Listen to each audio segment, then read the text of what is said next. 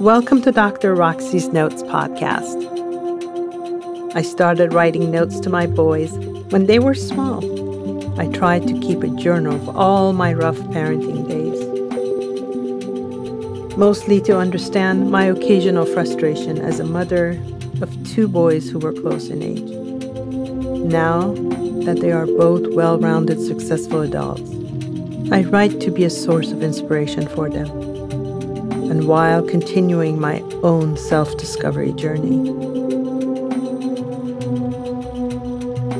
I hope these notes inspire you too. Anatomy of a Cry. I consider myself an intrinsically happy and cheerful person, mostly because I practice gratefulness. I consider my health, my family and their health, the roof over my head, and the food on my table, all reasons to be thankful. Lately, however, I find myself crying a great deal. All good and loud cries. Rest assured that I'm not, nor have ever been diagnosed to have clinical depression. I consider myself a self-aware person and truly can't think of any reason as to why my tears will well up and work their scenic route down to my chin. But it happens more often lately. Other than the grim world events, we've had no recent deaths, diseases, or major disappointments in the immediate family. Thank goodness for that. So what is wrong with me? I honestly don't think I am even sad, because all I think about while crying is the goodness in my life. As I cry, I think about my robust faith in the idea that life is for me. I dwell on my purposeful life and the opportunity to do the kind of work I always dreamed about. I think of how wonderful my friends are and how grateful I am to have them in my life. I also appreciate that I live in a place where self-actualization is a common theme and meeting basic human needs is not. As a child, teen, and even an adult, like every mother, my mom could not bear watching my tears. She would get angry when I cried. Instead of hugging me and letting me cry on her shoulder, she would give me a speech on how blessed I am to have my parents around, and would continue with a long list of all my blessings. In retrospect, I think she wanted to turn me into herself, the solid, resilient, yet versatile woman that she was. I shared this recent crying phenomenon with few receptive friends, and they said they too were tearful lately. Maybe what we all went through during the pandemic is just hitting us. Like how a mother rushes to save a child, and while helping, she fights like a lioness. But once things are safe for the child, she sobs like crazy. I think we may be waking up from a long nightmare called the pandemic. Another idea that came to mind as why I cry so often lately may have to do with the war that is happening in Ukraine. All these mothers who must look strong for their children and don't have the privacy to cry and need to keep a smile on their faces. Maybe we are crying their load. I did some research on the anatomy of a cry. An article stated that crying actually has a lot of benefits. When you cry, your body releases endorphins and oxytocin. These hormones can help relieve pain, boost your mood, and improve general well-being. Another paper published in 2020 in the scientific journal Psychotherapy provided some additional insight about crying.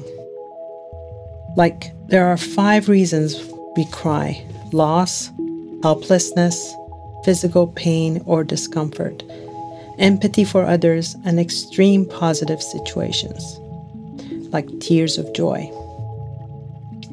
On average, adult women cry 2 to 5 times per month, while men cry 0 to 1 time per month. People with high empathy cry more easily in both positive and negative situations. People in wealthy democratic countries cry more often than those in other countries. People who cry are perceived as more empathetic, reliable, sincere, and less aggressive. At the same time, crying also has a negative effect as the person is seen as less emotionally stable. Crying in the workplace is generally seen as more negative than crying in a private setting. About 50% of people feel better after crying. About 10% of people feel worse after crying. Crying helps regulate extreme emotions.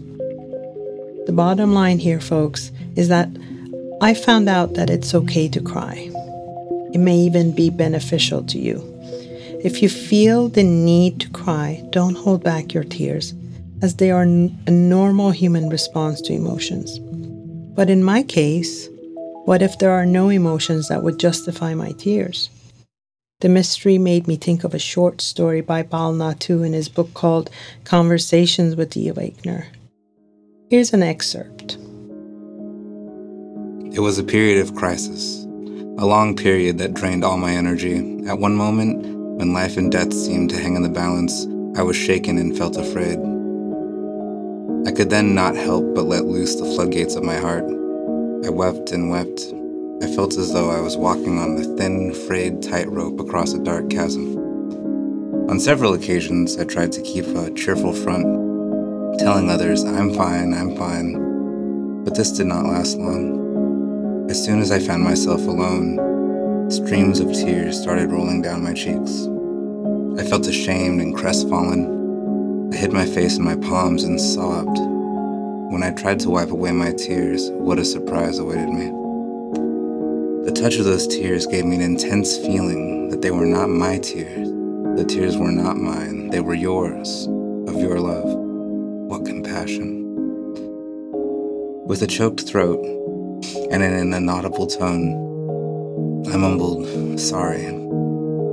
I felt that through these soothing tears you were asking me, don't you trust me? Somehow I managed to say, please forgive me. I could not help it. I was sorry that I made you suffer for me. But at that instant, fear vanished like a mist before the bright shining sun, and I became my normal self. These sacred tears surely cheered my dying spirit, and my whole being reverberated in wonder. It was a revelation that whenever I weep, the eyes are mine. But yours are the tears.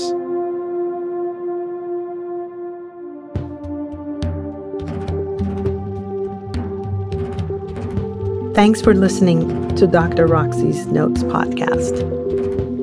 These notes are intentionally vulnerable, mostly because I expose some of my personal thoughts, interesting happenings, and curious wanderings about our world, in the hope that we all realize that through vulnerability and facing the truth, we can reach our true self, the self who is all-knowing, all-loving, and all-powerful. Keep growing and don't be ashamed of who you are.